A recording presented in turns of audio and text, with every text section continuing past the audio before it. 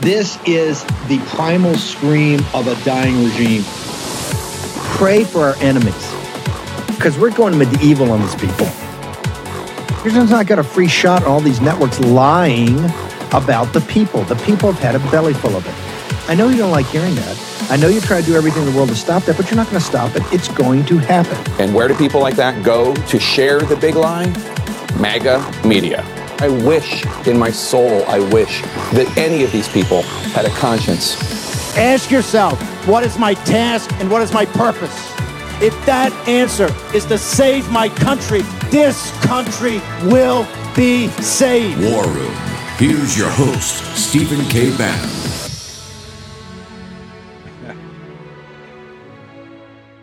Peter K. Navarro in for the Admiral today. It's Friday before Memorial Day, right here in the belly of the beast. I can't tell you how pleased I am to have a guest with me today who was my top bureaucrat. And I use the term in all the best sense of the word. In the Trump White House, he's written a book called You Report to Me. And what it should say here, based on his conversation with the president himself, the cover should have said, "You report to me," with a quote, Donald Trump, because that's the story behind the story that I'm going to have him tell, not me. But the story I want to tell quickly about David Bernhardt. He was the Secretary of Interior. And the way I met David was one day it came to my attention that there were Chinese communist drones that the Interior Department was buying and deploying for interior use. No, and I knew full well that the data that would fly through those drones could likely wind up in communist Chinese hands. So they're basically mapping our territory. And so I called up the Secretary of Interior from the White House and said, "Hey, here's what's going on. Can we bring those down?" And 8 hours later. And so when I talk about my expression "in Trump time," which was the title of my first White House memoir, get it done as quickly as possible, I always use David Bernhardt. So you report to me, David Bernhardt.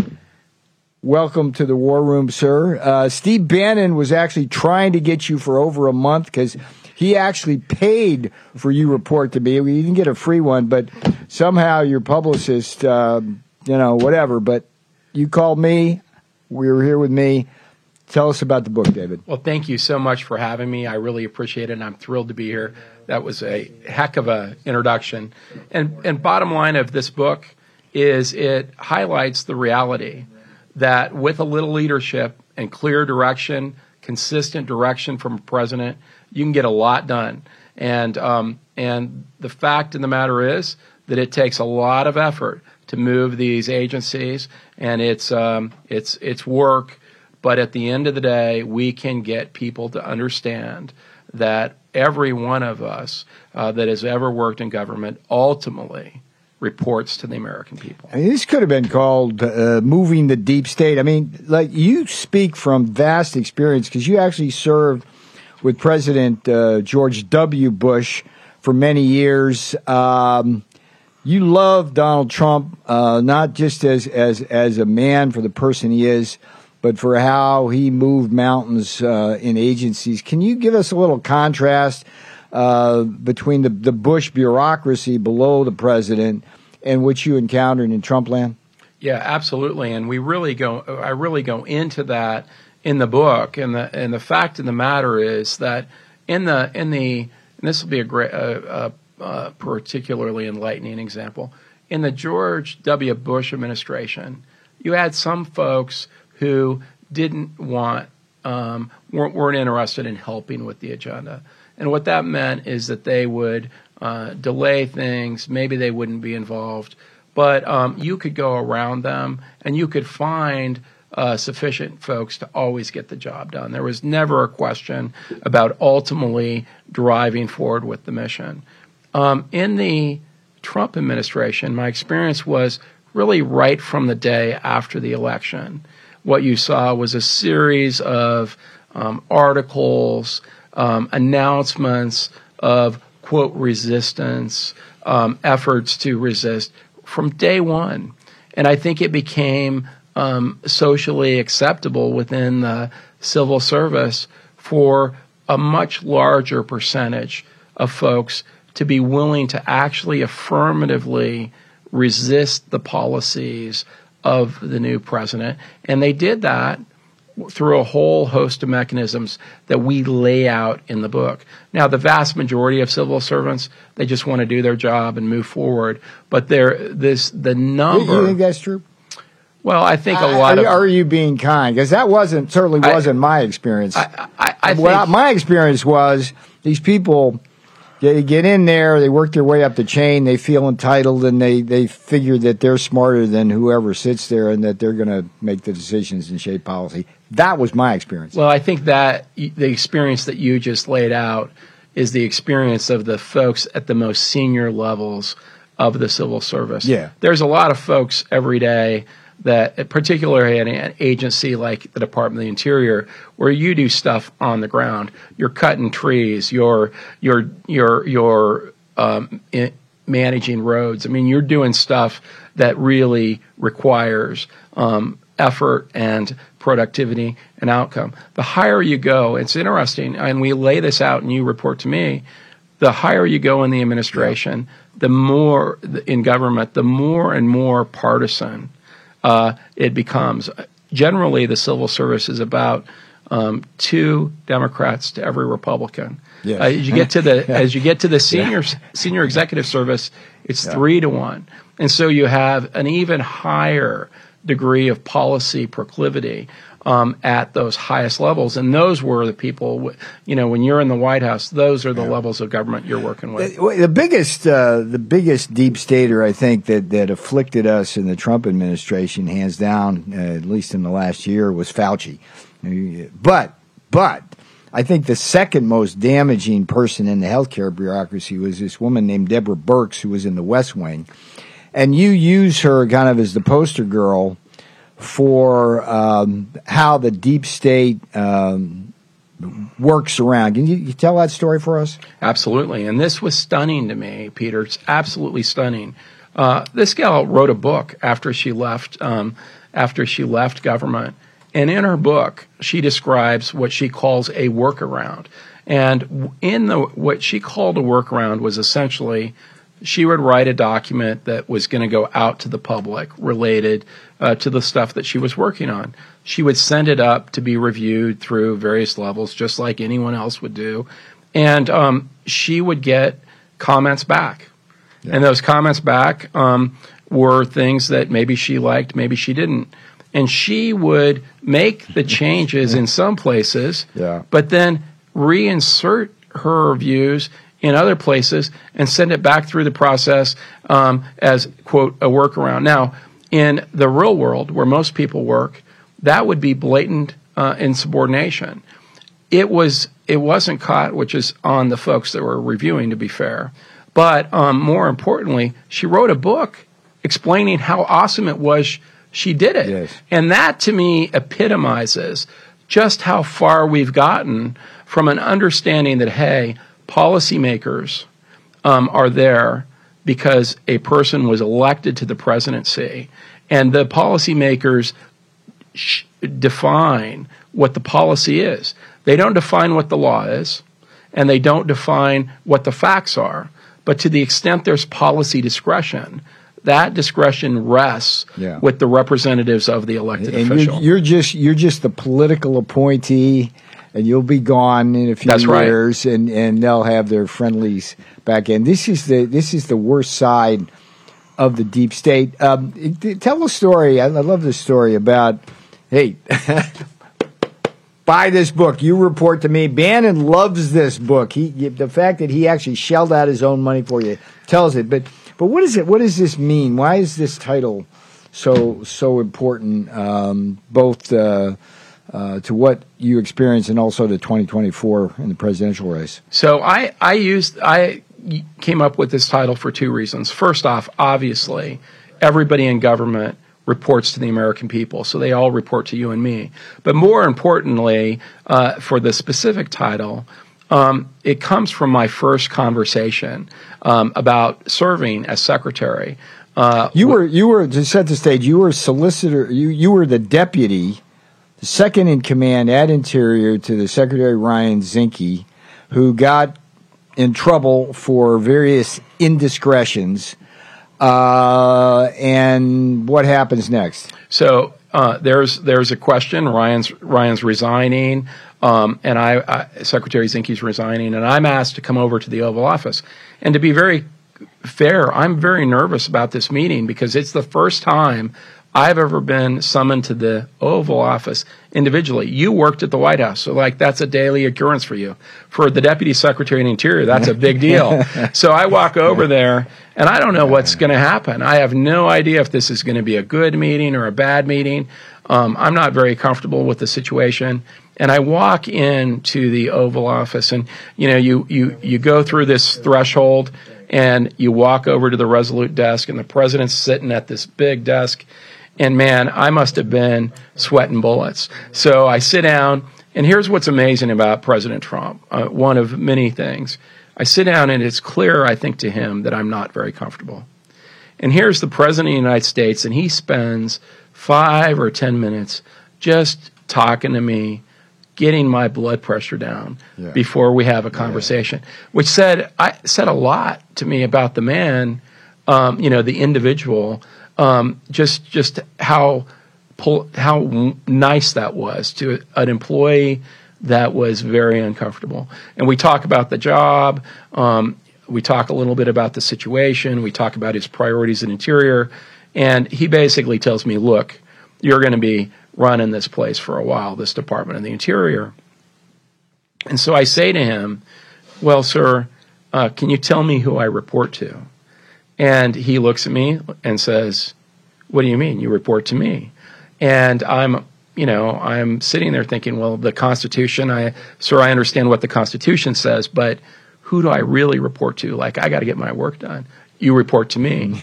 And, I thought that was unlikely because I served in the Bush administration, and I had seen examples where it literally took months to have a conversation between the secretary and the president because of the processes of the White House staff.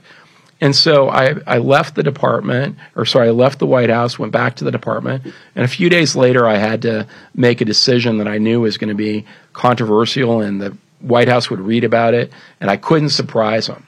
So I didn't know what to do. I picked up the phone and called the president's secretary because I figured she could bail me out. She would know the right person to talk to.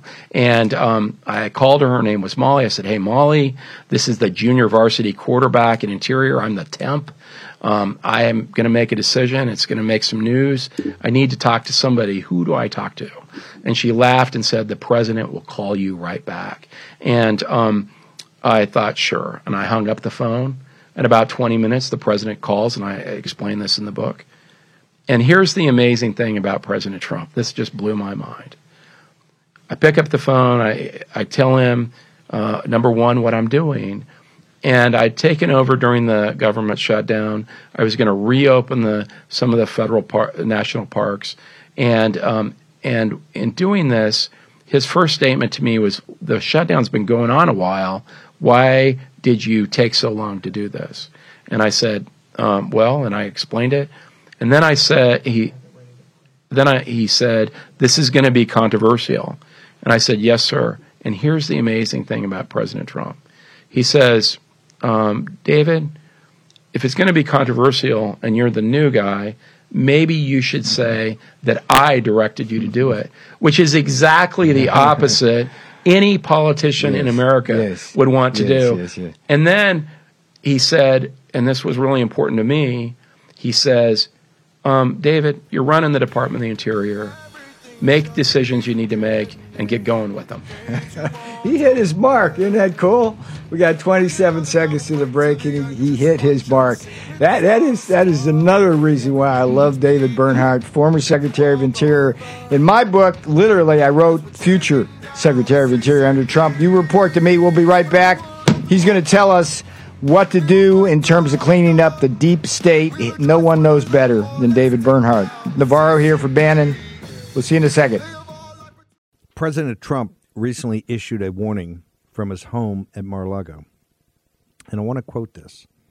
Our currency is crashing and will soon no longer be the world standard, which will be the greatest defeat, frankly, in 200 years. End quote. He did that in the interview that I had with him a couple weeks ago at his home. Now, there are three reasons the central banks are dumping the U.S. dollar. Inflation, deficit spending, and our insurmountable national debt. The fact is there's one asset that has withstood famine, wars, and political and economic upheaval dating back to biblical times. That would be gold. Gold has been a hedge against chaos from time immemorial. And you can own it in a tax-sheltered retirement account with the help of Birch Gold. That's right. Birch Gold will help you convert an existing IRA or 401k, maybe from a previous employer, into an IRA in gold. And the best part, you don't pay a penny out of pocket. Let me repeat that. You don't pay a penny out of pocket. Just text Bannon to 989898 for your free info kit. They'll hold your hand through the entire process. Let me repeat that. Birch Gold professionals will hold your hand through this entire process. Now think about this. When currencies fail, gold is a safe haven. It always has been. How much more time does the dollar actually have? Protect your savings with gold like I did. Birch Gold has an A-plus rating with the Better Business Bureau and thousands of happy customers. Text Bannon to 989898. Get your free info kit on gold. Text again Bannon to 989898. Remember, the best part is you don't pay a penny out of pocket to get this information and start the process. Do it today. Take action. Stephen K. Bannon.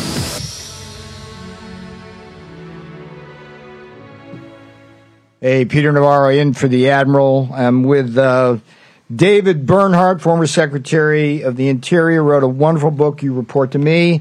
We're going to go right back to him. I buried the lead yesterday when Steve and I were talking, and I mentioned my Substack. It's peternavarro.substack.com, peternavarro.substack.com. The one thing I want to tell you, besides the fact that if you pay for a subscription, it's a modest sum, it will help my legal defense fund, but everyone who is a paid subscriber gets an autographed copy of my Taking Back Trump's America book. And by the way, in the chapter on cabinet appointees who I recommend for Trump come January 2025, this guy is one of the few survivors that I recommended highly. So, David, you report to me, I looked at this and I said, this is a great title, but the cover sucks. I thought it sucked just because they didn't have any graphics or colors or anything like that. But the President Trump had a very different take. Tell us a little bit about your trip to Mar-a-Lago to give him this book, and then the page 115 on, which is what the posse is here today to listen to, because this is your solution to blowing up the deep state. Well, first off, you're absolutely right. I met with the president. I actually think the cover's great, by the way. I'm really excited about the cover. And I think the title, You Report to Me, was fantastic. I love the name of it, yes. And President Trump looked at this book, and his first question was, is this my quote? And I said, actually, it could be, it is your quote. And he said, oh, David, you would do so much better with this book if you would put quotations on the book and then put Donald J. Trump. Yeah. He said you'd sell a lot more books. And I said, well, sir, I wrote this book for the American people and for you. And if you'll just take and have everybody that that you deal with, Reed, from page 115 forward, we can have a much better outcome going forward for America. Now, don't bury the lead. You also told him you didn't care about how many books you sold, and what did he say? He said selling books is really freaking important. So. He wanted a picture on there too, right? He did, absolutely. Yeah, he said, if you're okay. not going to go with the quote, you ought to go with the picture, and you really ought to change the cover. So 115 on, what's that all about? This is a very serious matter. My experience with the deep state, and I had really extensive experience in the various skiffs where we would meet for these PCC processes, which is like insane. It's like I always thought that before I went into the White House that the purpose of the bureaucracy was to implement policy the way the president wanted, and the PCC process that Bush put in basically turns that upside down, where everything's got to bubble up from the bottom of the bureaucrats. But how do you get rid of the bad seeds here? How do you make sure that these people who are being paid on the taxpayer's dime obey the wishes of the chief executive? Well, I think first off, you have to have a strong chief executive that has a clear and consistent message to his appointees. Number two, which is something you spend a lot of time talking about, is you got to get the right people in these agencies as your appointees. And the people that you put in need to be the people that have the courage and the competency to make decisions themselves with the assistance of the career civil servants that you need. You were on the transition for the first term. I mean, how hard is it to find those kind of people? And let's be honest, how hard is it going to be find the next time around? Like everybody I know is either a target of the Injustice Department or like going to grand jury. I mean, they harass you. How hard it is to find people that are willing to be loyal to the agenda of a president like Donald Trump? Well, so I think first off, the people exist. At Interior, we had a very good team, a core group of team that worked on the transition, worked on the beachhead, worked all the way through. Okay, so we were all on the same page. Number one, so they're findable. Yes. But that was in 2016, early 2017. Yeah. I think there's an entire core of those people this time around, a much bigger core. You're confident because there's a lot of folks that were younger political appointees that served in the Trump administration. Okay. And here's what they learned, things that I didn't learn in the George W. Bush administration. They learned how to get stuff done. They learned how to work for a leader that was consistent. And they learned how to go. And so I think you have this entire cadre of folks that served as Schedule Cs, and which is the more junior political appointee that I initially was, that served as like deputy assistant secretaries. Yeah. You have a whole group of people that can go back on day one and hit the ship. So number one, that's true, fantastic, and the next administration is better positioned because of it. So you got a strong executive, you got find the right people. What's next? And then really what you have to do is I believe you have to move forward with some of the initiatives the president drove to rein in unions and do some creative things with the civil service. In terms of like Schedule F was something that was very... What does that mean? It basically was going to recategorize some of the positions within the civil service. I mean, you can't fire these people or move them very easily, right? So you depending on their position. Yeah. The other thing is a lot of you can't hold people accountable is self-inflicted within the agencies. It's the agency's own guidance and directives have made it harder than it really is, and that underbrush needs to be cleared out. Can you do that? You can do some accountability. Firing it involves a series of appeals, and we need to look at farther reforms like moving to a more at-will environment. What I highlight in the book is employees, except for veterans, were at will until the 60s. Till the 60s. So is this a legislative thing that you have to do? That would be a legislative thing. You can't do it by executive order. But 90% of it can be done administratively and should be done administratively. So like what? If I'm writing an executive order, Should Trump do it by executive order? What would that be? I absolutely think he should basically ask every secretary to maximize their utilization of accountability factors, and that they should go through their own agency and get rid of their own self-inflicted policies that they've put in place that add unnecessary process. There's a lot of unnecessary process that has burdened these agencies from accountability. But more importantly, if policymakers will just say, I'm the one making the decision. I'm the one making significant decisions. I'm going to own the decision. I'm going to be held accountable for it. Yeah. And I want your input, civil servant. I want your input. I want to know the facts and the law, but I'm going to own the decision. You can move things much, much more quickly. And you need to, as a leader, you have to be willing to be held accountable. Much of the inertia in the bureaucracy is because the senior leaders in the government don't actually want to be accountable for anything. And so they basically hope that somebody else will make the decision. If you look at the law, for the law that established the duties of the Secretary of the Interior, it uses the term, the Secretary shall supervise all functions of the Department of the Interior. I've always thought that was a wonderful term, because supervise is active. It's not just I'm going to go show up at a ribbon cutting, but I need to be active, and it's an element of accountability.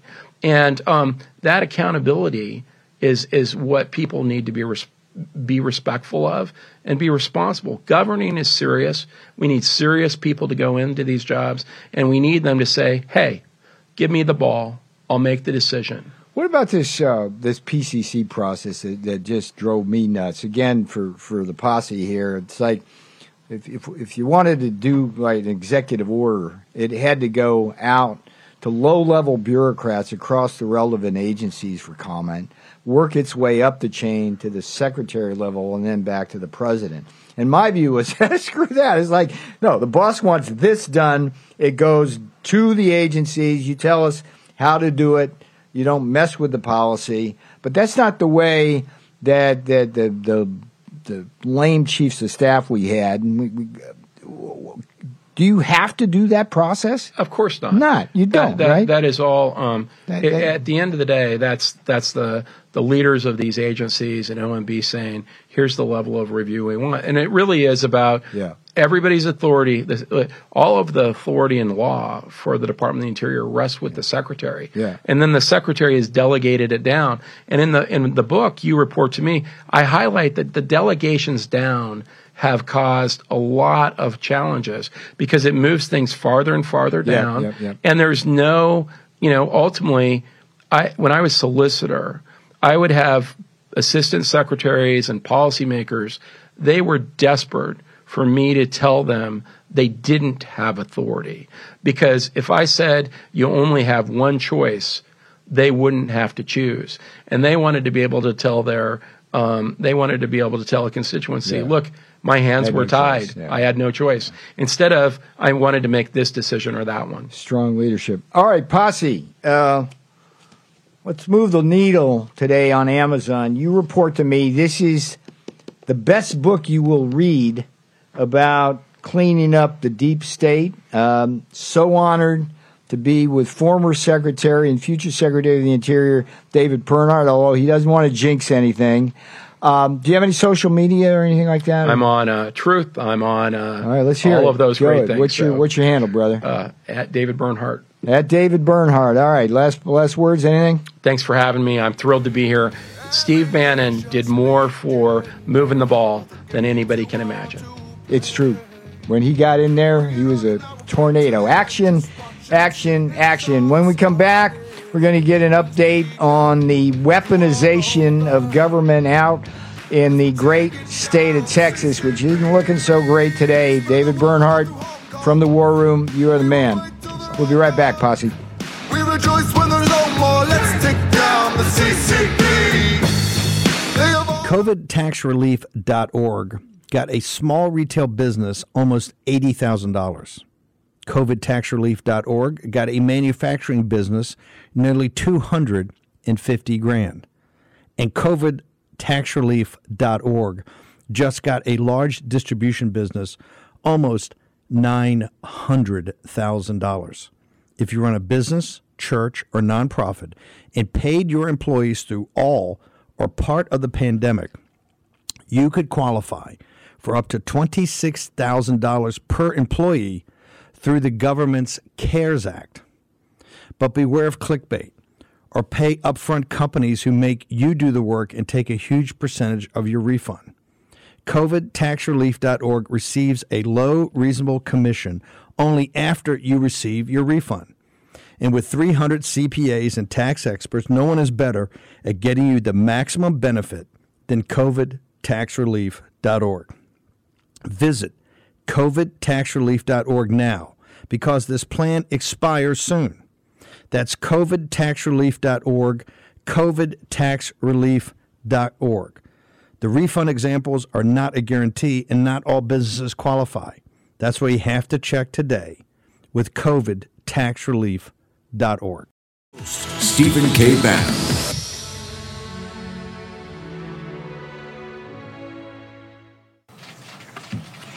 Good afternoon. Thank you all for coming. It's great to have you here in our office. By proceeding with this illegal impeachment scheme to overturn a decision made by Texas voters just a few short months ago, the corrupt politicians in the Texas House are demonstrating that blind loyalty to Speaker Dade Phelan is more important than upholding their oath of office. They are determined to ignore the law.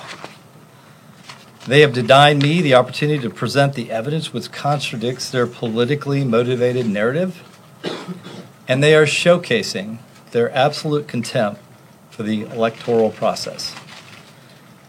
Every politician who supports this deceitful impeachment attempt will inflict lasting damage on the credibility of the Texas House, which I served in. The House is poised to do exactly what Joe Biden has been hoping to accomplish since his first day in office: sabotage our work, my work, as Attorney General of Texas.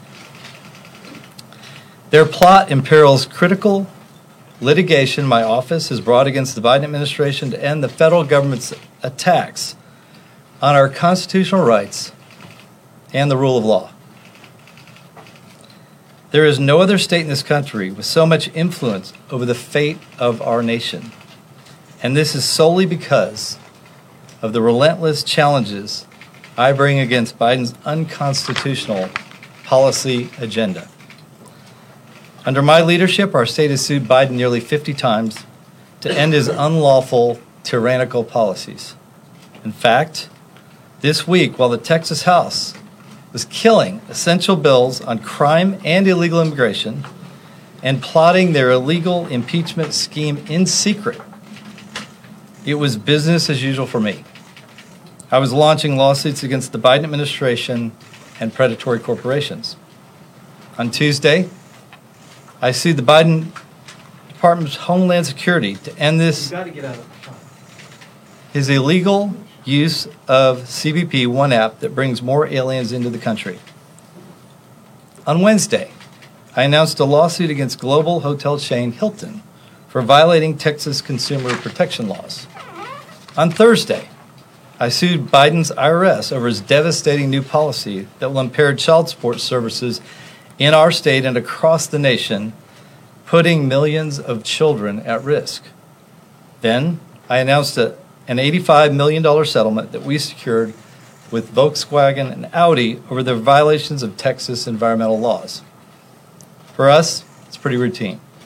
As Attorney General, I'm leading dozens of urgent challenges against Biden's unlawful policies. My lawsuits threaten his destructive attempts to open the borders, obliterate our Second Amendment rights, and destroy our country with extremist, tyrannical regulations.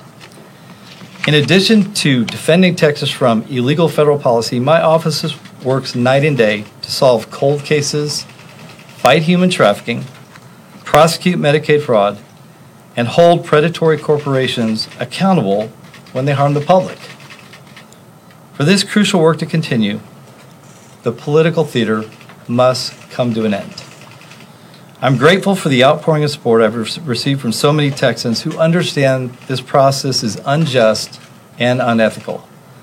The fact that I was prohibited from presenting evidence to defend myself reveals that this shameful process was curated from the start as an act of political retribution. This vote is expected to take place Saturday at 1 p.m., and I want to invite my fellow citizens and friends to peacefully come let their voices be heard at the Capitol tomorrow. Exercise your right to petition your government. Let's restore the power of this great state to the people instead of to the politicians. I hope the House makes the right decision, but if not, I look forward to a quick resolution of the Texas Senate where I truly believe the process will be fair and just. Oh, my. Here we go again. Peter K. Navarro in for Stephen K. Bannon. You are here in the war room. And, yeah, here we go again. Like, let's think about this now. We've got a Republican in Texas who wants to secure the border down there and is fighting hard. You've got a lot of Texas interests down there, corporate interests, who loves that cheap labor coming across. And you got the Biden regime. So there's that. I remember Ken Paxton was one of the few attorneys general in the country when the November 2020 fraud, otherwise known as an election, rolled around. Actually sued at the Supreme Court level to get a legal counting of the vote. So he had the chutzpah to do that. He's fighting for Second Amendment rights. And here's what, this just frosts me. This guy literally got elected, and he won by 12% over his nearest rival.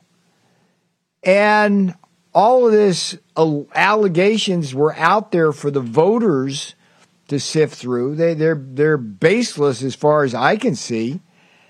And yet, you've got the uniparty in the Texas legislature wanting to impeach this guy. And like, okay, who else do I know that they tried to impeach who wanted to secure our borders and stood up for the American people rather than the corporate industry? Oh, yeah, Donald Trump. Oh, they did it twice. So we'll follow this one closely. Yeah, who knows? I mean, I don't know. Maybe there's evidence, but they didn't allow him to present anything in his defense.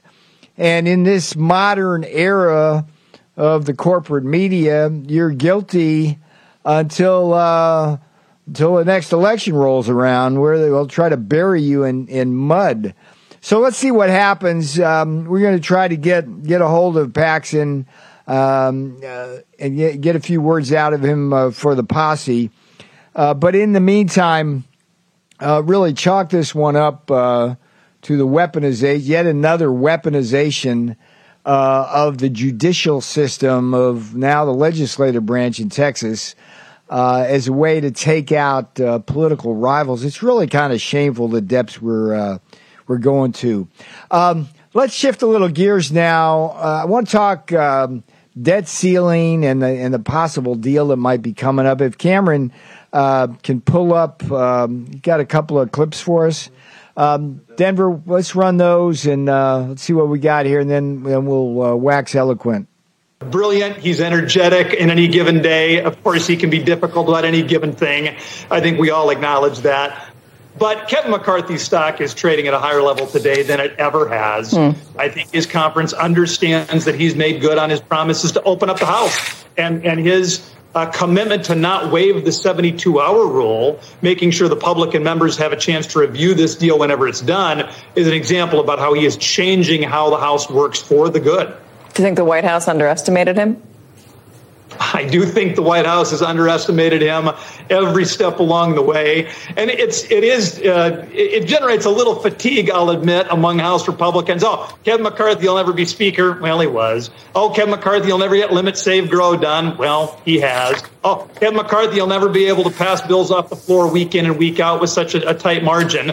Well, we've never lost a single bill yet in 5 months on the House floor. So all the White House does to Kevin McCarthy is underestimate him, and all Kevin McCarthy does is win. That's all fine by me. Get rid of this whole process. How do we get rid of it? How do we not have this crisis every 2 years where the entire country worries about us defaulting and plunging us into a recession and everyone losing their jobs?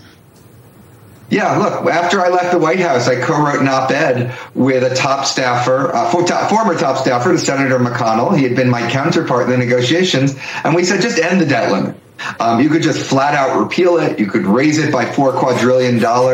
There's bipartisan legislation in the House that would basically make it automatic, along with just even having a budget proposal. So there's a lot of different ways to do that. And no other country has anything like this. It really is just downside. There's no upside to this, I think, really, ultimately for either party. Yeah, Jason Furman, the old Council of Economic Advisors for the Obama-Biden regime back when wanting to get rid of this debt limit, which gives the only leverage you, the American people, have to stop the reckless spending here in the swamp. About an hour ago, I dropped the Substack, peternarar.substack.com, and the feature basically is looking at what a deal might look like that McCarthy and Biden might cut. And I'm nervous, frankly, about the fact that Kevin's sticking around by himself to negotiate something behind closed doors, because the rumors that are coming out are suggestive of a convergence of a deal that the posse won't like and the American people don't need. Here's what they're talking about. They're talking about, and Steve and I talked about this yesterday a little bit. They're talking about like extending the clock in a way where the debt discussion won't come up before the presidential race is over. And Steve and I both agree that this would be a really healthy debate to have for this country as part of the presidential race. Steve says they're kicking the can down the road, number one. But number two, I don't think Kevin McCarthy truly understands the bargaining power he has and what really needs to get done. I mean, if you think about it, what the Democrats have done over the last several years of the Biden regime is they passed a series of massive expenditure bills without any negotiation, conciliation, mediation from the Republican side. Essentially, they had majorities in the House with Pelosi and in the Senate with Kamala Harris as the VP with a tie-breaking vote. So they didn't have to do anything to accommodate the Republicans. And so the bills that they have passed are not only in terms of scale unprecedented and going to create a massive deficit, the likes of which we haven't seen ever in our history, but there's disgusting features. As Chip Roy pointed out in his letter yesterday, for example, well, American taxpayers are going to be, it's the the Biden Green program is the Full Employment Act for the Chinese Communists, basically workers there. We're going to make the EVs in Tesla plants and ship them back to us, and we're going to lose our jobs. There's that. There's the IRS doubling in size, which is crazy. And when we come back from the break, I'm going to explain what things should look like. But the point is that why the hell is Kevin McCarthy negotiating in a way which is significantly weakening their original demands? Hey, they went into it and say, hey, here's our demands. We know we're not going to get this. Why start a negotiation like that? We need spine, we need backbone, we need resolve. And when we come back, Posse, I'll explain kind of what the economic stakes are involved. Peter K. Navarro in for Stephen K. Bannon. You are here in the War Room. I'll be back for the home stretch here. Stay with us. Peter Navarro. We rejoice when there's no more. Let's take down the CCP. Junk science. That's what the doctor called many of those fruit and vegetable supplements. Junk science because they use extracts of common produce department fruits and vegetables with few health benefits. Now look, I take Field of Greens because it's the whole organic fruit and vegetable, not a watered down supplement, and it's backed by a better health promise. Each ingredient in Field of Greens was scientifically chosen to support vital organs like heart, lungs, and kidney health. Others support my immune system, blood pressure, metabolism, and healthy weight loss. I don't eat as healthy as I should. I got that. I know it. I own it. That's why I take Field of Greens. Like me, you'll probably look and feel healthier fast and have way more energy. And I mean way more energy. But your best proof will be at your next checkup when your doctor says, hey, whatever you're doing, it's working, keep it up. Let me get you started with 15% off. Visit fieldofgreens.com. That's fieldofgreens.com and use promo code Bannon. That's promo code Bannon at fieldofgreens.com. Take action, action, action. Do that today. The new social media taking on big tech, protecting free speech, and canceling cancel culture. Join the marketplace of ideas. The platform for independent thought has arrived. Superior technology. No more selling your personal data. No more censorship. No more cancel culture. Enough. Getter has arrived. It's time to say what you want, the way you want. Download now. Hello, I'm Steve Stern, CEO of Flagshirt.com, a third-generation, veteran-owned small business. I believe that the American way of life is for all of us. I'm asking you today to visit Flagshirt.com. Help keep the American dream alive. Be a flag waver. Carry a nation's heritage. Use coupon code ACTION10 for 10% off site-wide and buy a flag shirt today. Action, action, action. Trump versus DeSantis on taxes. In Congress, Ron DeSantis pushed a 23% national sales tax, where the middle class pays more. 90% of families would get a tax hike if DeSantis replaced the current system. President Trump cut taxes a lot, lowering tax rates for everyone. Trump cut taxes. DeSantis tried to raise them. Ron DeSantis, wrong on tax hikes, just not ready. Make America Great Again, Inc. is responsible for the content of this advertising. Hey, Peter K. Navarro in for Stephen K. Bannon. Love those ads.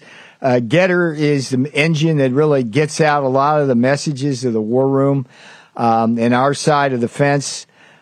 Steve Stern, by the way, I met him down at the Clay Clark, Mike Flynn event down at Doral. He's a beautiful human being.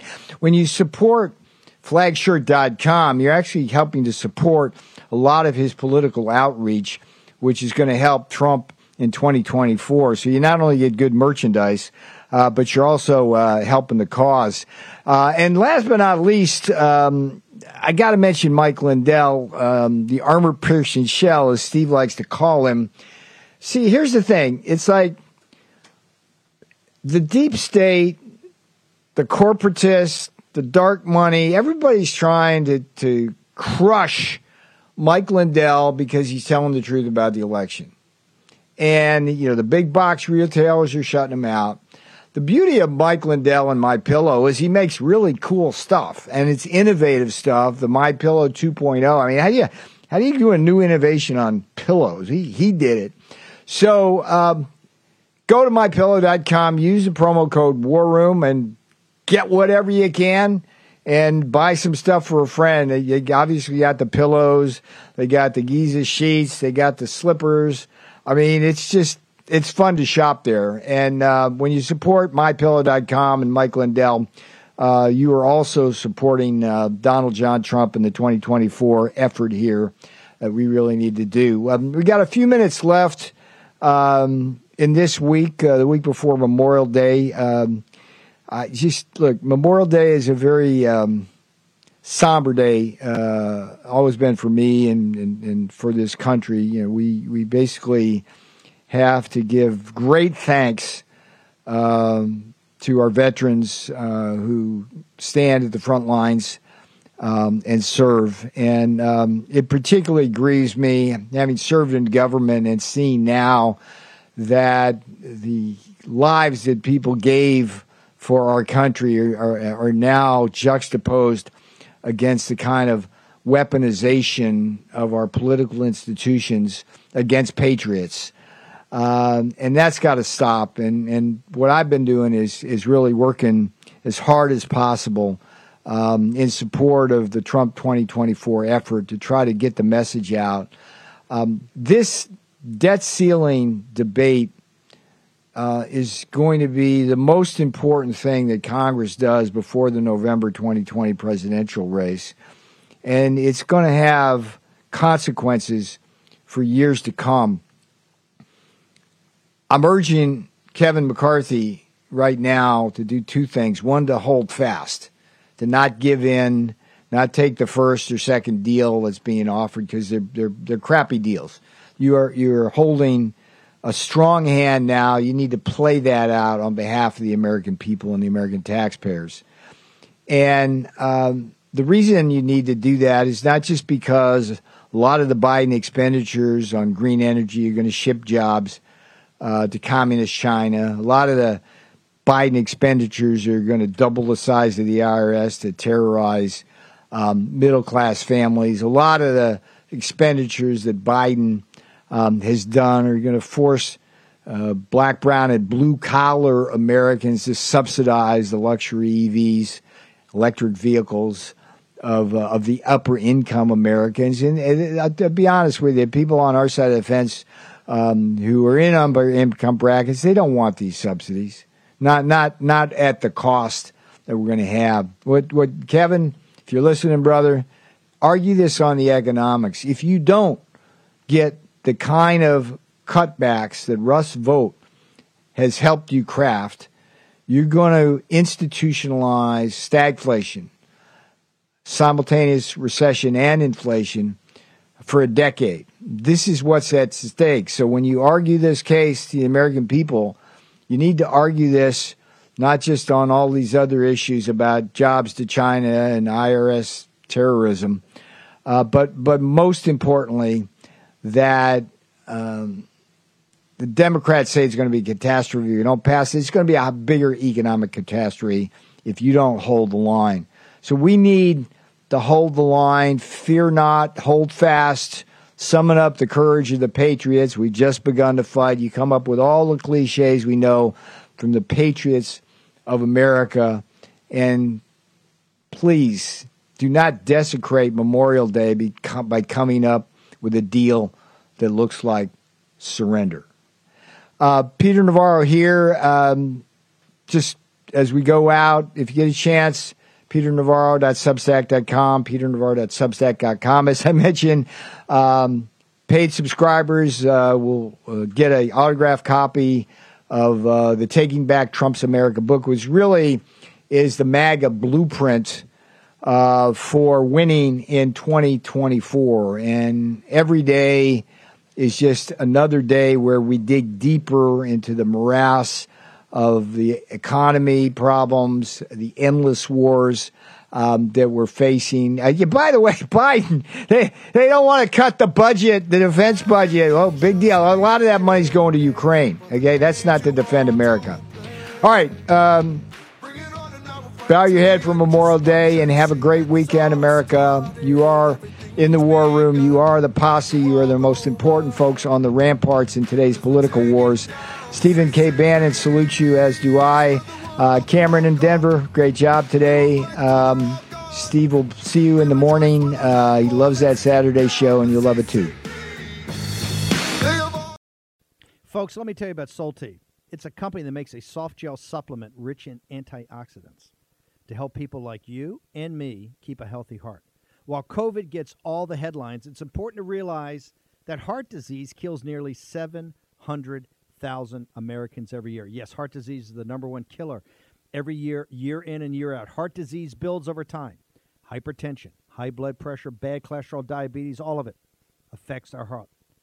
A healthy heart is key to being energetic as we get older. It is never too early to take care of your heart. You see, heart disease sneaks up on us.